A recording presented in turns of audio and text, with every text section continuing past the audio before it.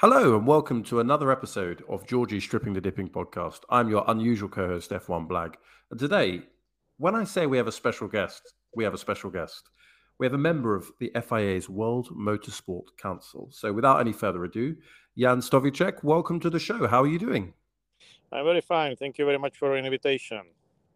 Lovely to have you. I mean, wow, World Motorsport Council, what a prestigious body to be a member of, and what a time. The last 2 years, you've not been short of decisions to make. So fantastic. Lovely to have you. So Jan, tell us a bit about yourself. There might be listeners out there that know about the World Motorsport Council. They might know about GT3, etc., but they don't know about you. So how would you introduce yourself to our listeners? Okay, so first thing I have to say, I am a lawyer by profession, and I am specialized in sporting law. So I was doing a lot of work in sporting law matters like anti-doping and disciplinary, etc. And I have been judge of the FIA International Court of Appeal for almost 20 years, and I was the chairman of the FIA Anti-Doping Commission for good 10 years. And currently, I'm president of the Czech ASN, the Czech National Automobile Club. And for last 2 years, I'm member of the FIA World Motorsport Council. And previously, I was also active in motorcycling movement. I was a member of the management council of the International Motorcycling Federation, because our national club is an umbrella for both automobile and motorcycling sport. So that's me in few words. I mean, I think if you were applying for a job, you just got the job. Like, incredible, all those achievements and accolades. Thank you very much. I'm not sure with that, but thank you very much. You must have a real passion for motorsport to be involved for so long. So, I mean, can you remember your first motorsport memory? What do you remember? Actually, that's a very good question. I appreciate that very much. I remember as a very, very young kid that there was a neighbor in the city I lived in, and he owned a go-kart. And it was, I think, like a homemade, very primitive go-kart, but it was exciting. It had an engine and it had a gear shift. So I remember as a small boy, I was using this go-kart and I enjoyed it very, very much. So this is my first memory for motorsport or motorism. And I think I could be like 4 or 5 years of age that time. So that was the beginning. That's the sort of age that, Fernando Alonso or Ayrton Senna are first putting their hands on a wheel. So yes. Do you remember sort of watching motorsport? What was the sort of series that you may have watched as a child growing up? It's quite interesting because when I try to remember that, there was a kind of development, because there were a few years I was very keen in Formula One. Later, I found the cars not interesting, and I was watching the motorcycling races, like the MotoGP or the Grand Prix races of motorcycling. Then I was keen in off-road racing, like Dakar.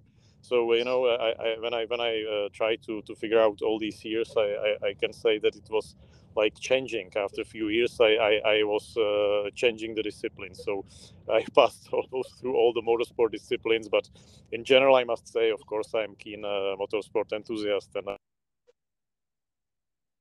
of course. Wow, yeah. I mean, it makes sense given where you've ended up as well. I mean, was there a driver or a driver or a team that you particularly loved when you were younger? For sure, I was very keen in Formula One teams, the old times, like John Player's Special Lotus cars, and obviously I was a big fan of Ayrton Senna and Niki Lauda in the old years, and then I was of course supporting Michael Schumacher. So I think nothing substantially different from idols of many people of my age. No, I mean, yeah, those John Player Special Lotuses were classic, sort of beautiful cars, and yeah, of course, Michael Schumacher becoming at the time the most dominant driver, and of course, you've got a legal background. We interview people who are in motorsport from many different backgrounds, and lots of them are in, I don't know, the media side or the engineering side. But what inspired you to go down the path of law? Well, I was when I finished the secondary school, I was just thinking about which way to go. My parents both are medicine, so I tried to follow them, but I was not very successful. I'm not really talented for natural sciences, so that showed to be not possible. And then the choice was quite easy because at the age of 18, 19 years, I was not really sure what to do all my life. And I decided to go for something which is quite universal. And this is the advantage of studying law. If you have a law degree, you can do a lot of professions. You can be a very good manager. You can work, for some government authorities. You can be an attorney. You can be a judge, whatever. So I decided to study law because I was telling myself maybe I can really focus and specialize on some particular profession later on. So this is the good thing on studying law. Like an extremely strategic decision to have made at 18. I hate to think, before we started, I was just reminiscing. I think I was probably 18 when I went to the Czech Republic, but I definitely wasn't planning my career. So, that was exactly the same way of thinking, because I was not really sure what to do.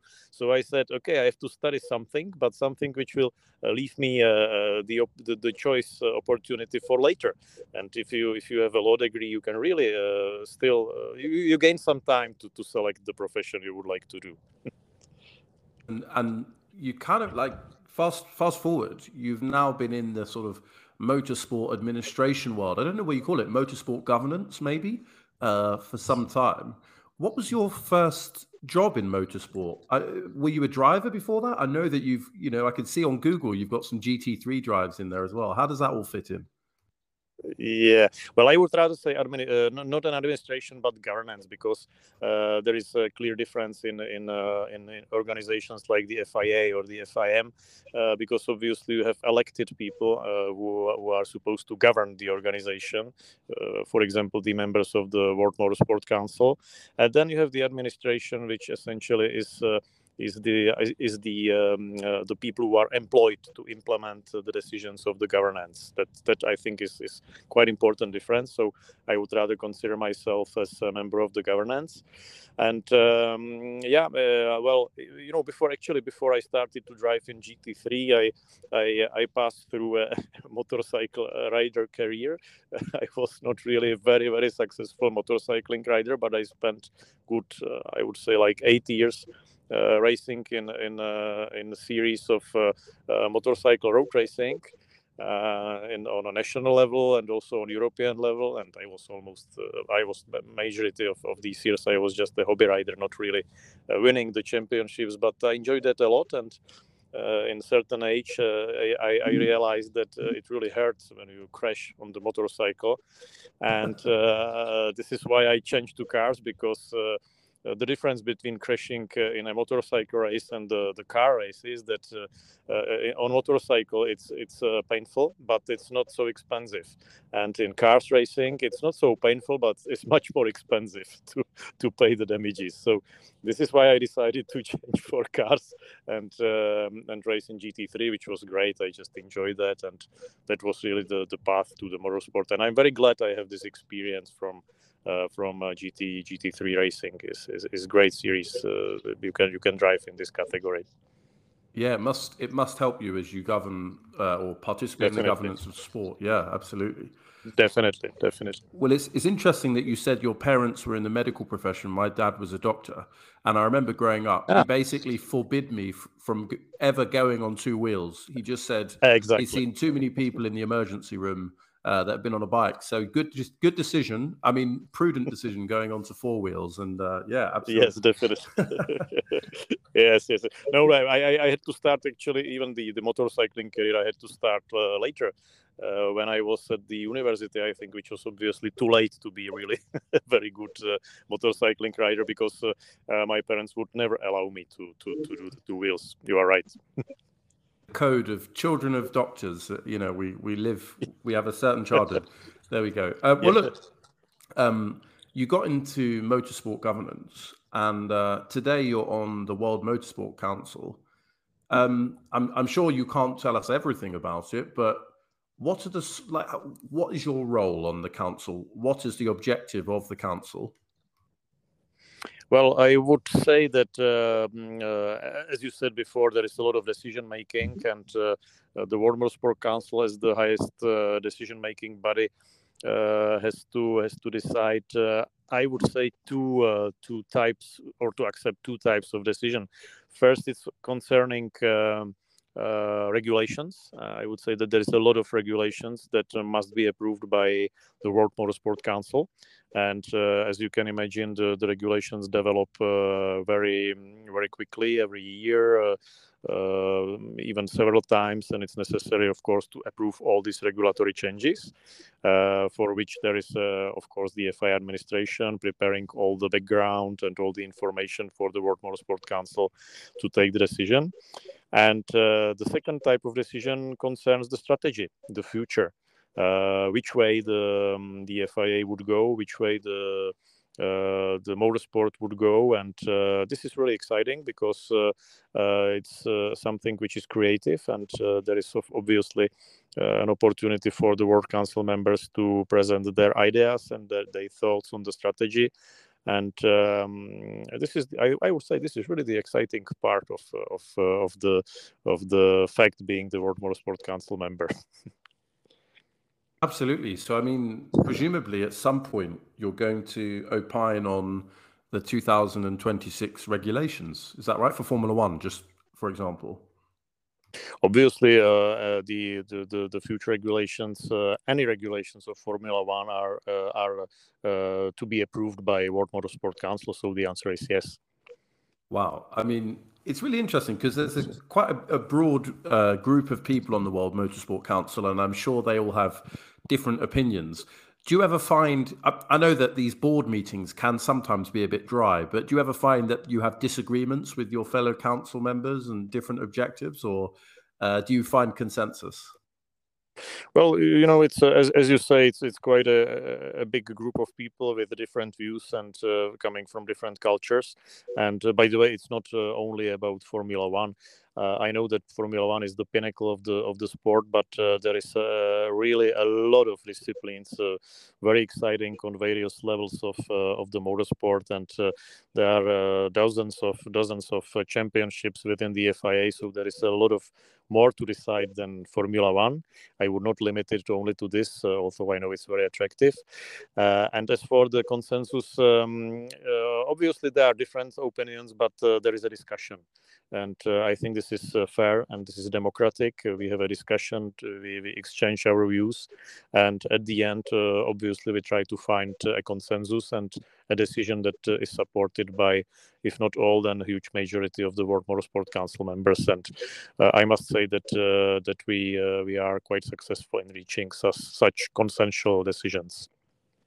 Oh yeah, absolutely. I mean, ultimately, a decision has to be made, and you make it. So, I mean, yes. Just for example, would you make decisions on changes to the sporting regulations of different genre of motorsport? Sure. The sporting regulations are to be decided by any changes of the International Sporting Code, for example, must be decided by the World Motorsport Council. Regulations of disciplines, of all the codes of the FIA. There is a lot of codes.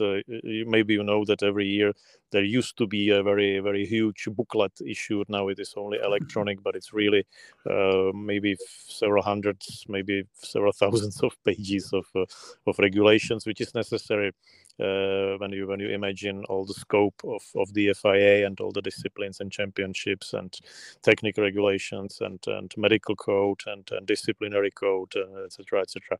So all these crucial regulations must be approved by the World Motorsport Council. Okay, that makes sense. And you were, I think, a former board of directors member for the FIM, which is on the motorcycle side. Is that right? Exactly, that's it.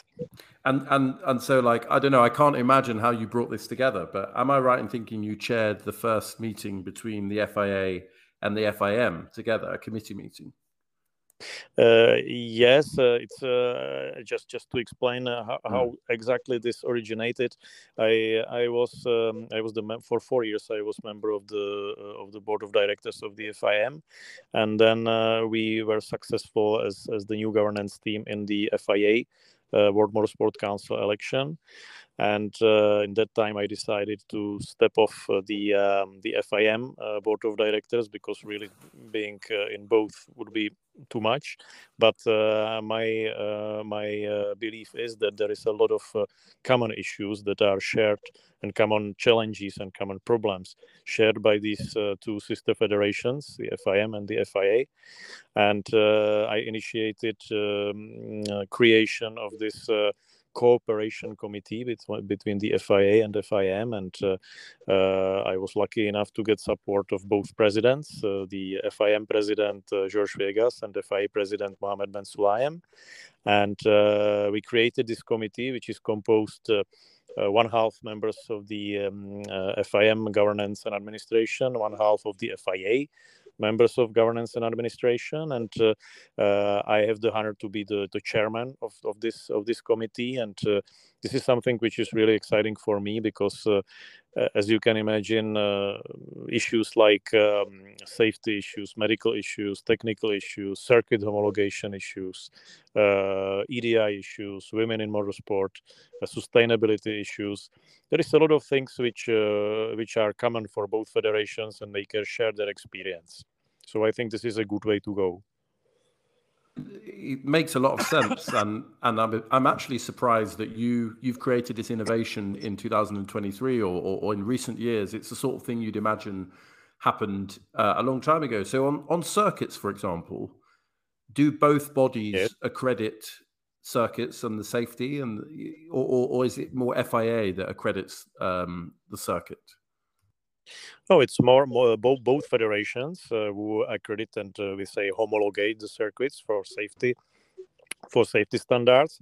And the problem is that for decades both federations have different standards for safety. So what we now effort to do is to some way harmonize this approach, because what happened in the past was that there was a new circuit built in Asia, for example. There were a few examples of that, and that circuit was homologated by the FIM, for example, to host a MotoGP event. So it was fine from the FIM point of view.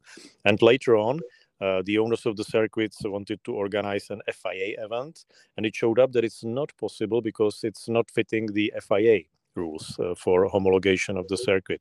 So our objective now is to homologate the circuits during the construction and engineering of the circuit immediately, so that it fits to both FIA and FIM purposes. And I think once a new circuit is built, it should be built not only for motorcycles, or not only for cars, but for both. So we would like to make a harmonization in that aspect. Yeah, it feels like it would save money as well for the track owner, or make the tracks more accessible for sure. all sorts of motorsport, and hopefully raise revenue. For sure.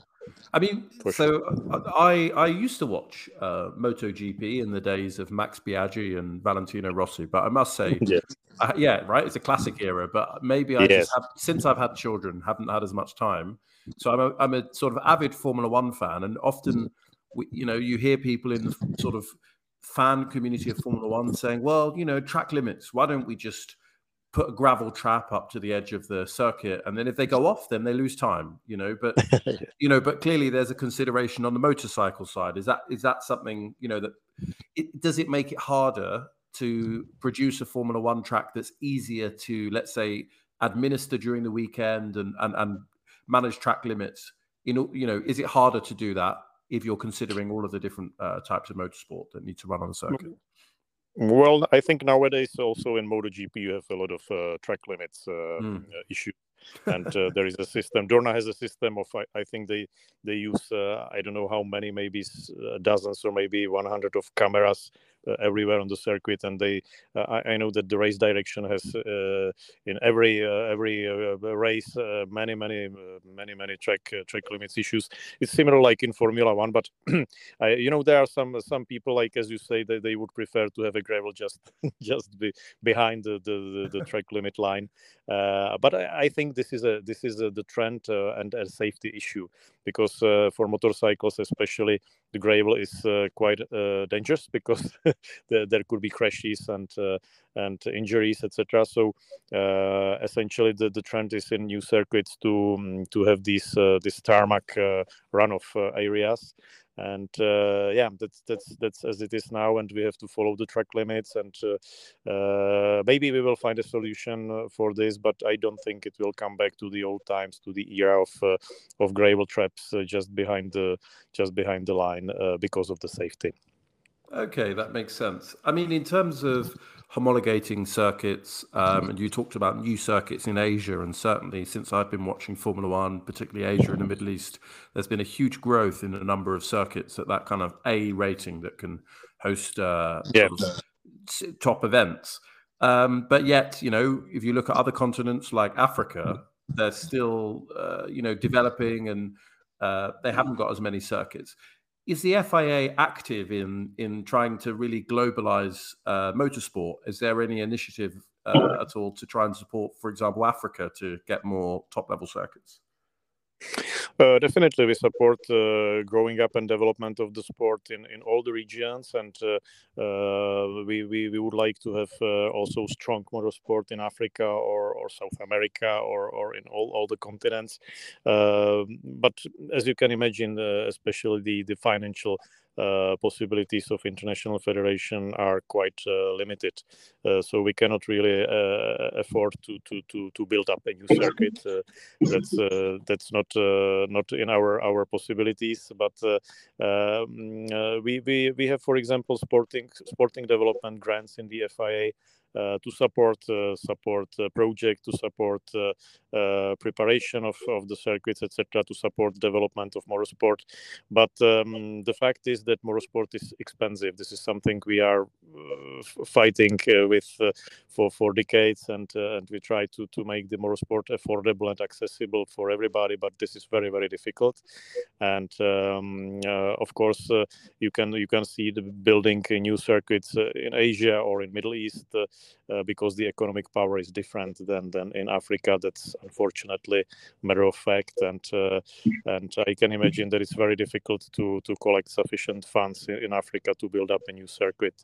So we can help the development of motorsport, but as the international federation, and I think you understand, we cannot afford to build up a new circuit there. That's unfortunately not possible. I completely understood. I mean, obviously, I have a bias towards Formula One, but there are other formula. For example, you talked about a love of off-road racing, and there's obviously the World Rally Championships as well, which perhaps needs administration, but it doesn't need a circuit. Do you find in your current role on the World Motorsport Council that sort of rally also comes on your agenda at all? Of course, it's. I would say it's besides of the circuit sport, it's the most important discipline, and the second pinnacle of motorsport, the World Rally Championship. By the way, we will have next week the World Rally Championship event, a Central European Rally in our country. So currently, I'm working very hard on preparations. I think this is very important championship, and also on regional and national level, and also in Africa. There is a lot of teams and drivers and events in all the continents, and as you say, it's not so demanding as for the logistics and infrastructure. And also what is very growing or a strong discipline now, quickly growing, is the rally rate.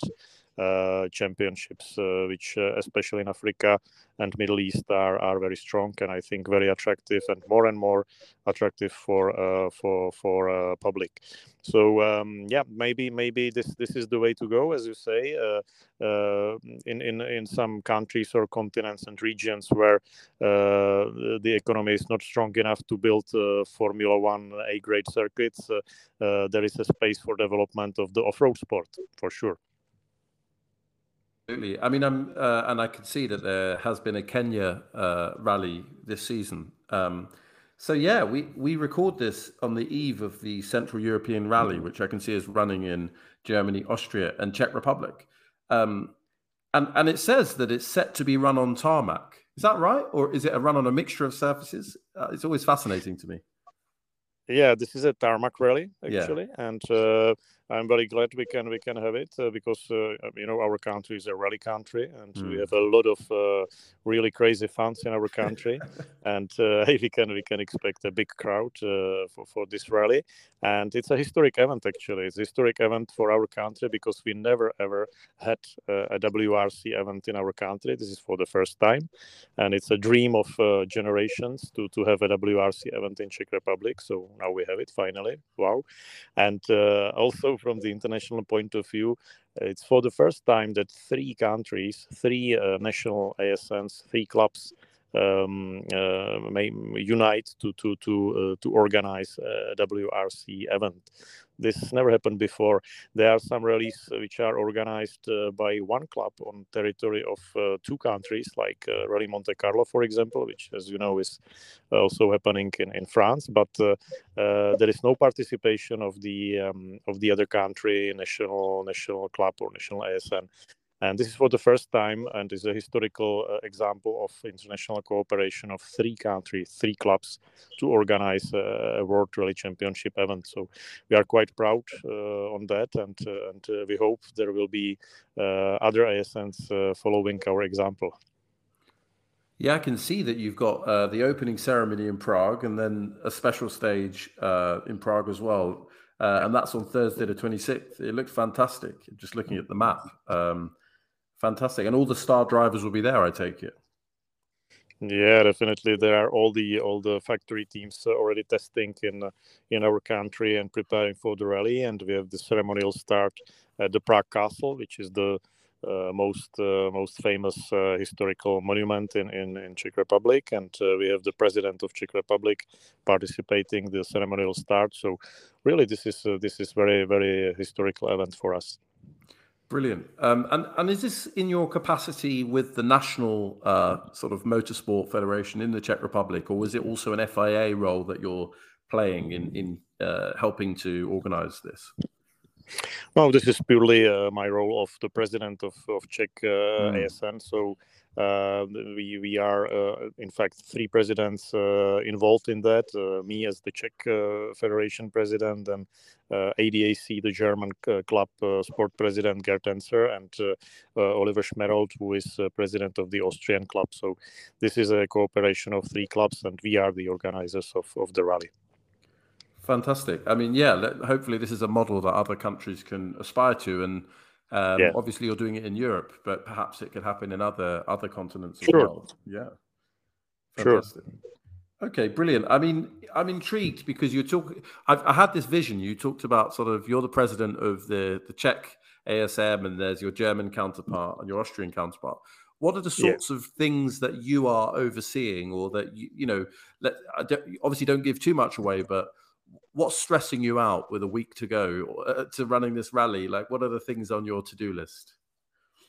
Well, there's a lot of small things, of course, small issues we have to resolve. I expect, of course, there will be a lot of small problems, but I'm sure that we will be able to handle that.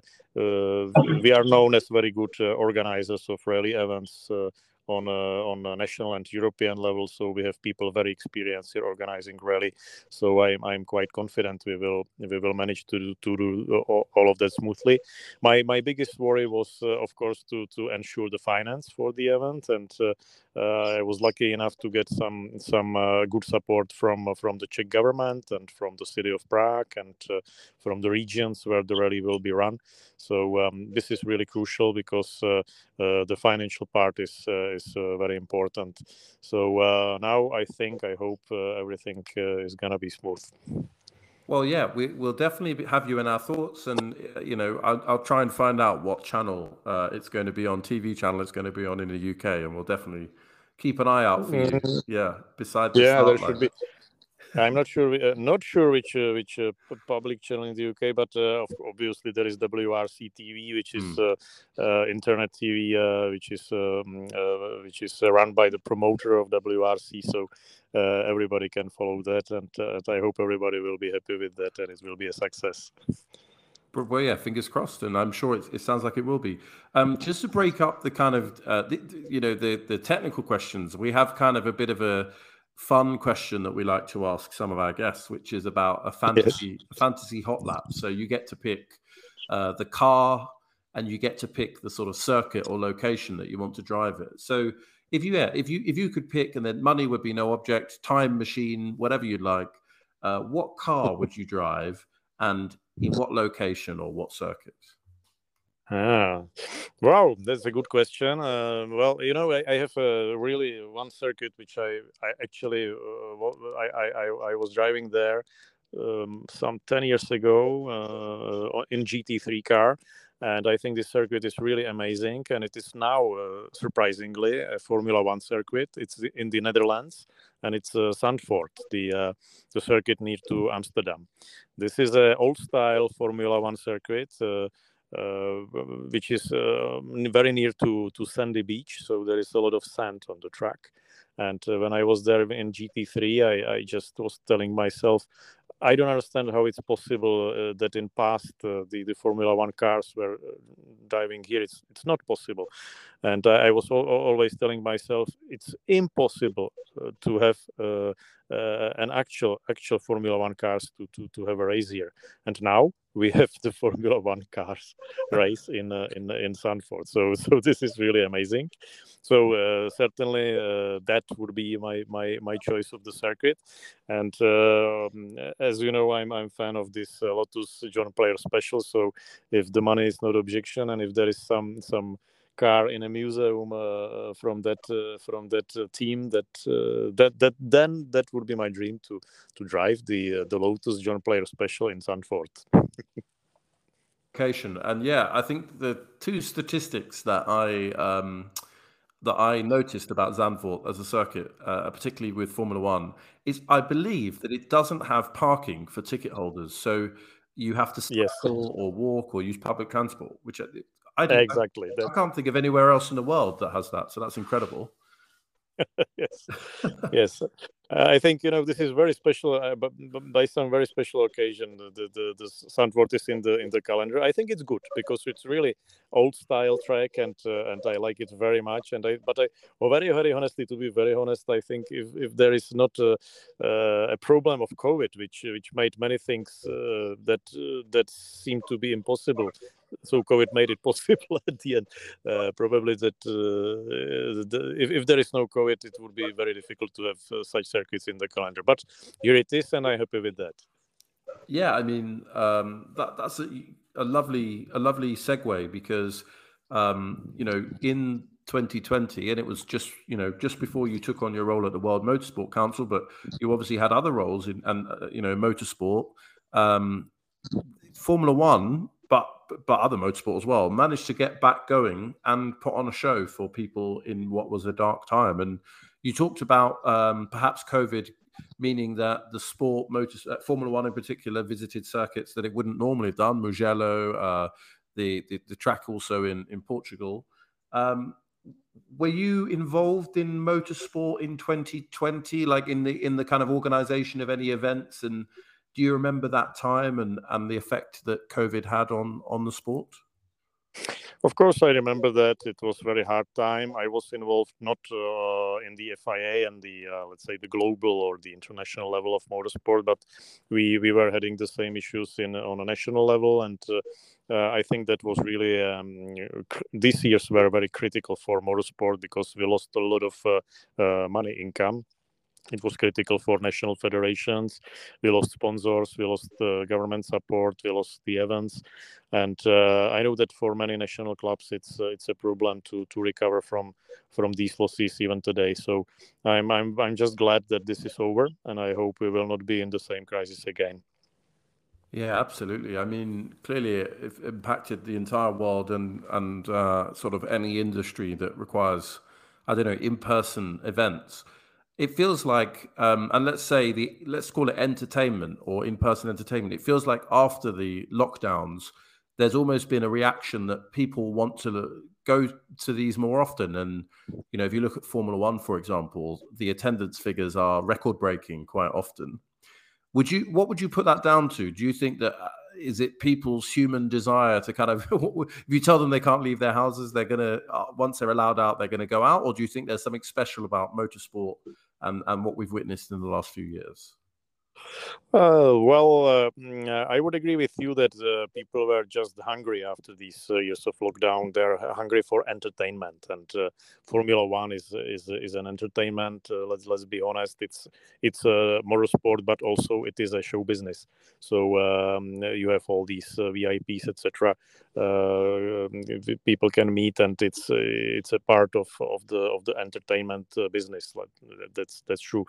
Also, I think there were a few other aspects helping growth of Formula One, like the Netflix series that had an effect which I think nobody expected, but really it made Formula One very popular and made it attractive for many people who probably were not attracted so much before. And of course, we must say that Formula One is an excellent series. The management is doing a great job, and it's a big success. It's a big commercial success now, and it's growing. And this is fine. This is what we want. It's as we said, it's a pinnacle of our sport, and I just wish Formula One good luck and big development for the future. Absolutely. And you talked about before it was the sort of pinnacle of motorsport. And yeah, I think Drive to Survive has definitely brought a new fan base. Do you feel that in the Czech Republic? Do you see kind of a younger group of fans embracing motorsport now? Yes, I must say, to my surprise, I can see it even here, and it's what is interesting is that it was an inspiration not only for Formula One fans, but for fans of motorsport in general. In our country, the most popular discipline is rally, so I must say that we can meet in our rally events fans who tell me, "Oh, I was watching Drive to Survive." And I say, okay, that was about Formula One. No difference. It's motorsport, rally is like Formula One. So it was good for popularization of all the motorsport, and that's really a good thing.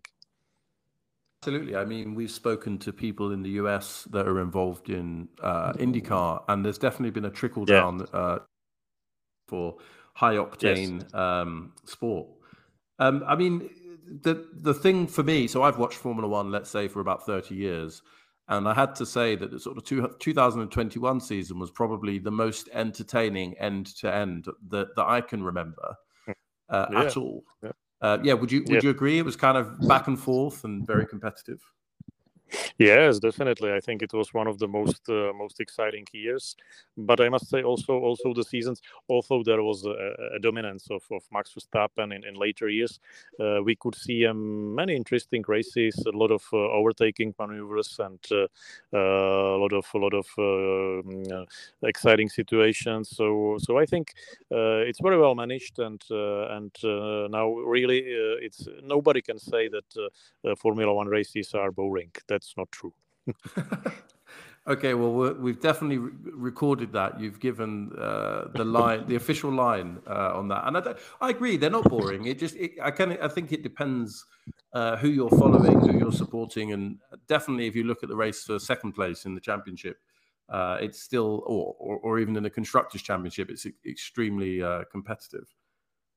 Yes, definitely, and there is, and you can even if you don't look at the very top of the field, of the grid, there is still a lot of interesting fighting, even in the middle of the field, and it's also exciting for the people. So I think it's on a good way.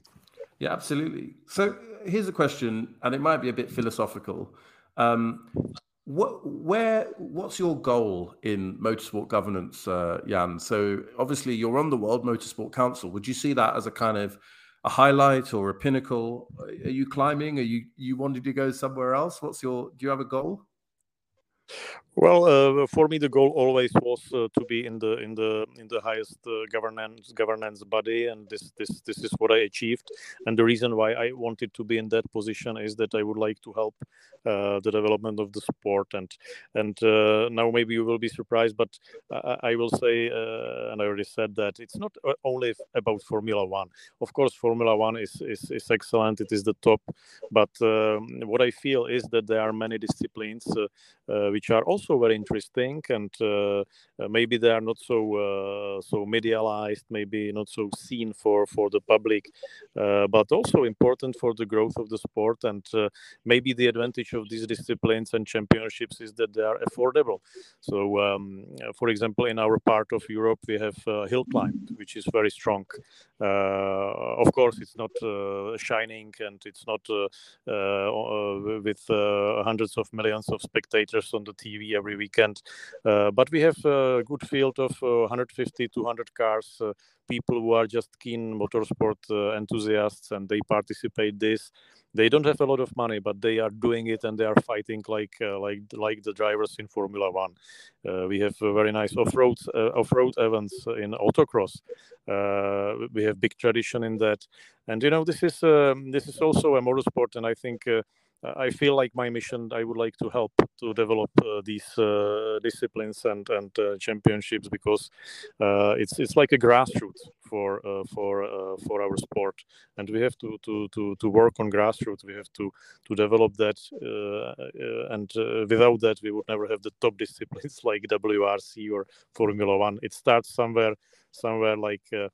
5 levels down, and this is what needs to be supported, and we should take care about that. So I feel this is my mission.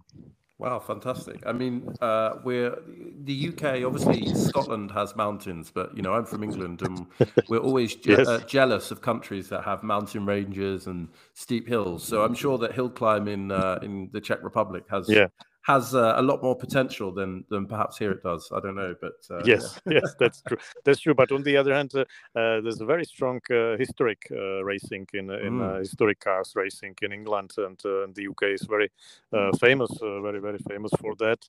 And I think this is also a grassroots. Many people just race in historic cars, and also this discipline needs to have a good support.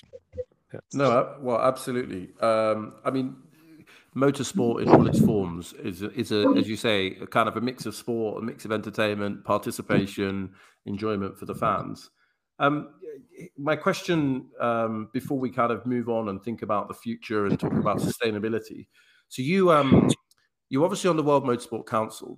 Do you have a term length? Is it 2 years? Is it 4 years? How long have you got left? Well, it's 4 years, and we are just in the middle of the term, so we still have 2 years to go. Interesting. So, I mean, you I think, when did you take on the role? Sort of end of 2021. Yep. Yes, that's it. 2020. Yes, exactly. How were you feeling? Did you go in person to a big event, or was it online? How did you get sworn in to be on the World Motorsport Council? It's not really how to tell it. It's really about big events. There was actually, we had a lot of work to be done, and I think we are still in the middle of this big amount of work we have to do, because the FIA is actually in a situation that needs a kind of reform. We have to do a lot of things to arrange the FIA for the future, to prepare it for the future challenges. So I think these 2 years to come will be very very busy as the first 2 years were. But it's exciting work, and I'm looking forward to that.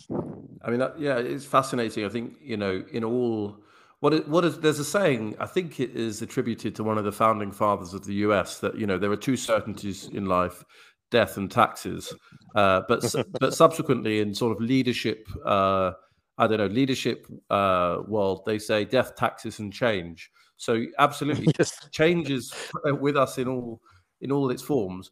Do you see kind of particular areas where the FIA is prioritizing that change, and where it wants to reform itself, and that you and your colleagues are working most at the moment?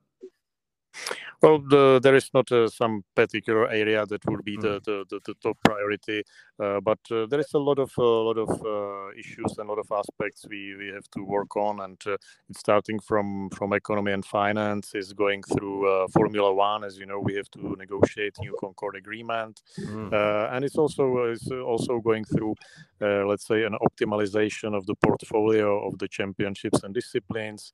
We have to find a way how to support these small disciplines, but still we have to reach our target, which was set in the beginning of our term, and it is to make the motorsport more affordable. There is an ambitious objective to double the motorsport participation. So we are very hardly looking the ways how to make it affordable for public, because as you know, motorsport is expensive, and we have to find a way how to sell people a cheap entry ticket to motorsport for kids, for children in karting or small off-road buggies, whatever. So and of course sustainability. Then that's another aspect.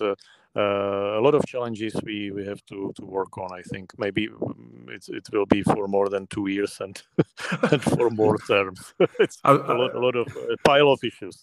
I was going to say, if at the beginning it was like your successful job interview, we've just conducted your successful job evaluation, and you've got so much on your plate. There's just so much. Oh my gosh. Okay, well, I mean, what to mention there? You mentioned the Concord agreement, and it does make me think, because I think I saw, and there might be legal reasons why you can't comment in detail, but I saw the FIA, I think they sort of approved Andretti Global's bid to be in Formula One, and that now goes to the Formula One group, and I'm sure the teams will have a view on that as well. It's a fascinating piece of news. You know, we've had Mario Andretti, who's obviously Michael's father, and a real historic figure in global motorsport across many series. When I suppose when FIA is looking at the health of motorsport and the participation, you talked about the affordability from the public perspective. Are you also thinking about the sort of sustainability, from the participant perspective, and having, a healthy number of competitive teams in all of your series? Yes, exactly. This is one of the issues we are now actually focusing. By the way, there is a meeting of the World Motorsport Council tomorrow and after tomorrow. So it's just, and I think it's one of the issues on the agenda.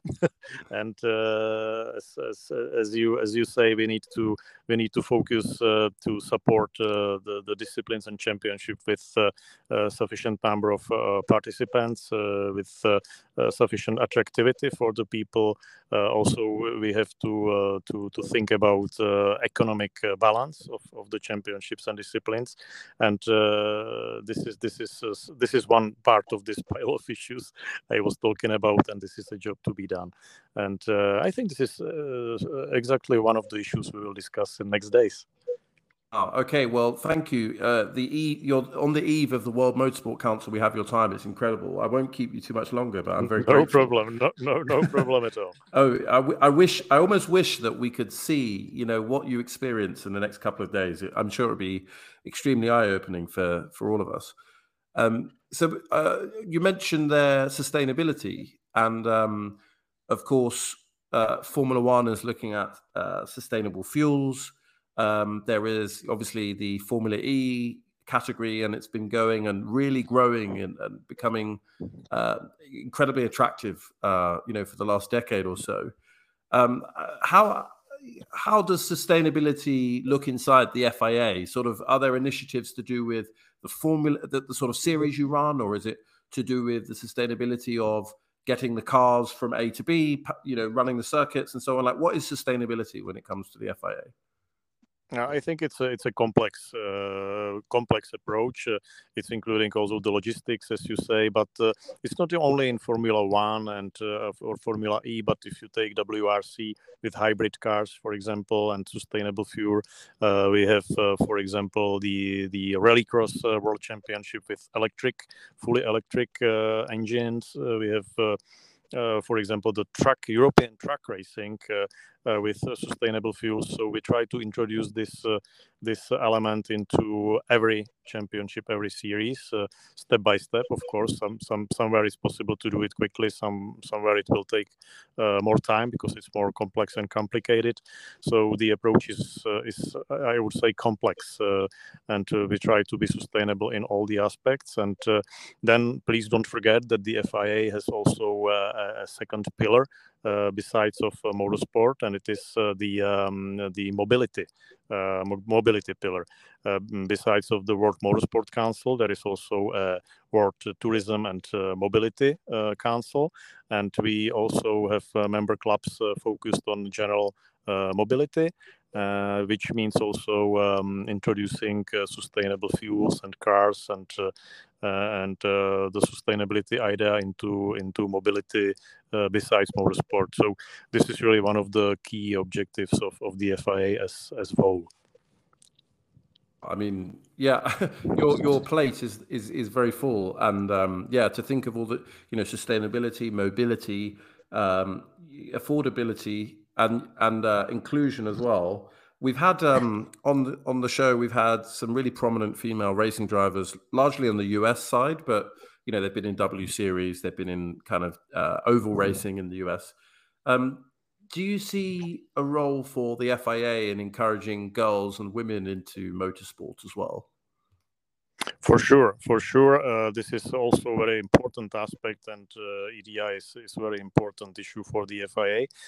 We have the Women in Motorsport Commission in the FIA, and I think this is one of the most important program to support girls in participating the racing. And I think we are just trying to find the right way how to do that, because there was few ideas that the girls would like to have their own series, and finally it seems that this is not the case. And finally I think that the girls actually want to race together with boys, so we have to accommodate to that, and I support this. I think it's fine, and it's very good and very brave from the girls to measure their forces and their abilities with men.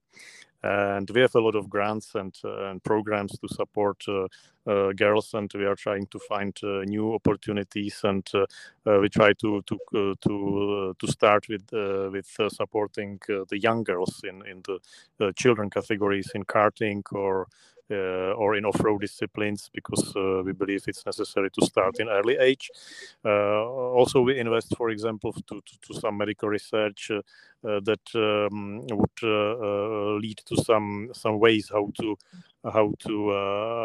balance the differences between the physiology of the body of a man and a woman. There are some scientific studies which describe how this can be balanced. So I think there is a lot of efforts from the FIA to make motorsport also accessible for women, for girls, and to make them competitive with men.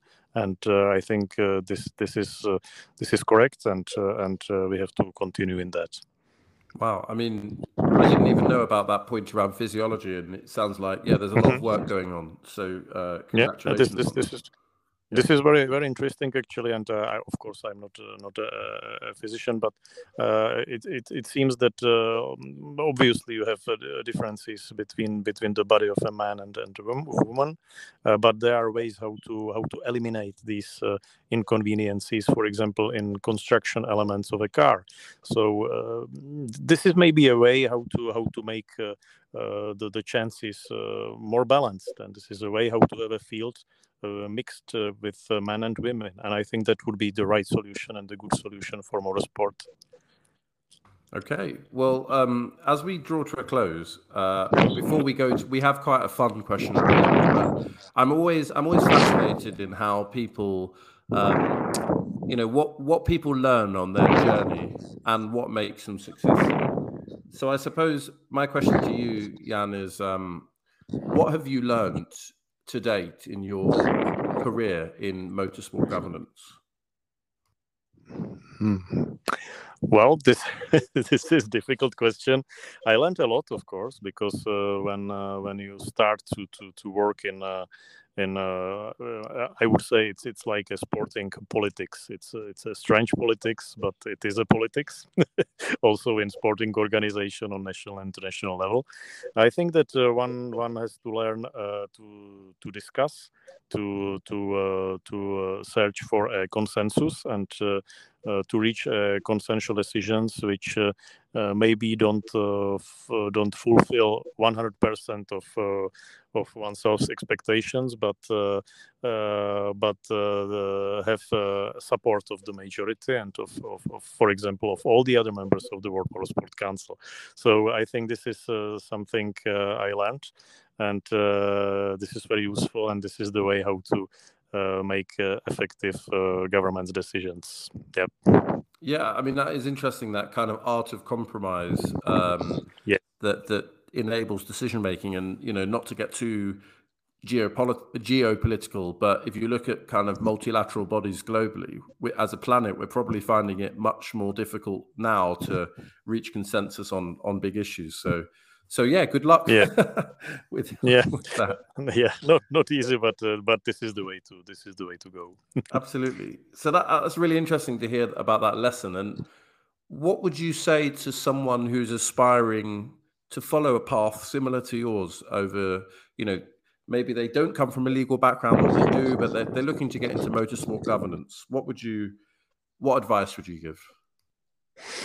Well, I think it would be the same advice as you can give to a racing driver in the beginning of his career, which is the advice I give to my 8-year-old son now, who is starting to race. And the advice is, first, you must be ready. You must be well prepared for everything what may happen. And second, never give up. You can never give up on your way, and you never know what may happen. And even if you find yourself on the last position of the field, you never know that in the rest of the race you can still advance. Maybe the others will make a mistake, and you can still be on the podium. So don't give up. That's the most important message. Okay, brilliant. Never give up. Yes. I think we've seen that in a few races in the last few years. The unthinkable has happened. So look, this is the last question, and it's really, really important. So Jan, I'm just going to ask, first of all, do you like pizza? Is that something you enjoy? Oh yes, why not? I do. Okay, so here it is. Yes or no? Pineapple on pizza? No. Oh, I love it. Direct with the no. Brilliant. Georgie's going to be upset because she loves the pineapple on pizza. Sorry for that. I'm sorry for that, guys. It's okay. You're on the same side as Mario Andretti. So if you're on the same side and you're in motorsport, you're in the right group. There we go. Okay, that's good. How about this? If someone had ordered pineapple on pizza and it was just there and they offered it to you, would you accept it, or is it more on principle you're just no? Well, I would probably take the pineapple out of the pizza and just eat the rest. Wow. Okay, that's quite a strong view. Brilliant. Well, we get these insights into personalities. You're very determined, and stick to what you want. Brilliant. Okay. Well, Jan, thank you so much for your time. Anything else you want to add? I mean, how can people follow you? Have you got social media that they can follow you, or how can we find out? I think the best is my Instagram, which is something I try to update and try to inform people about what's new in motorsport. And it's under my name, so easy to be found. And that's it. So, and I thank you very much. Thank you very much for invitation for this very interesting podcast. It was a pleasure for me, and you are doing an excellent job, and I wish you all the best. Thank you. Well, best of luck with the World Motorsport Council coming up tomorrow, and probably would have happened by the time this airs. Good luck with the Central European Rally. We'll keep an eye out for that, and we'll look for you. And yeah, we'll follow you on Jan Stovicek at Instagram. If you're listening at home and you've got this far into the podcast and you don't follow us at Strip the Dip on any social media platform, please do. Please subscribe to this podcast and comment and give us your thoughts. So that concludes today's episode. Everyone have a fantastic day wherever you are. I've been your unusual co-host, F1 Blag. Good night.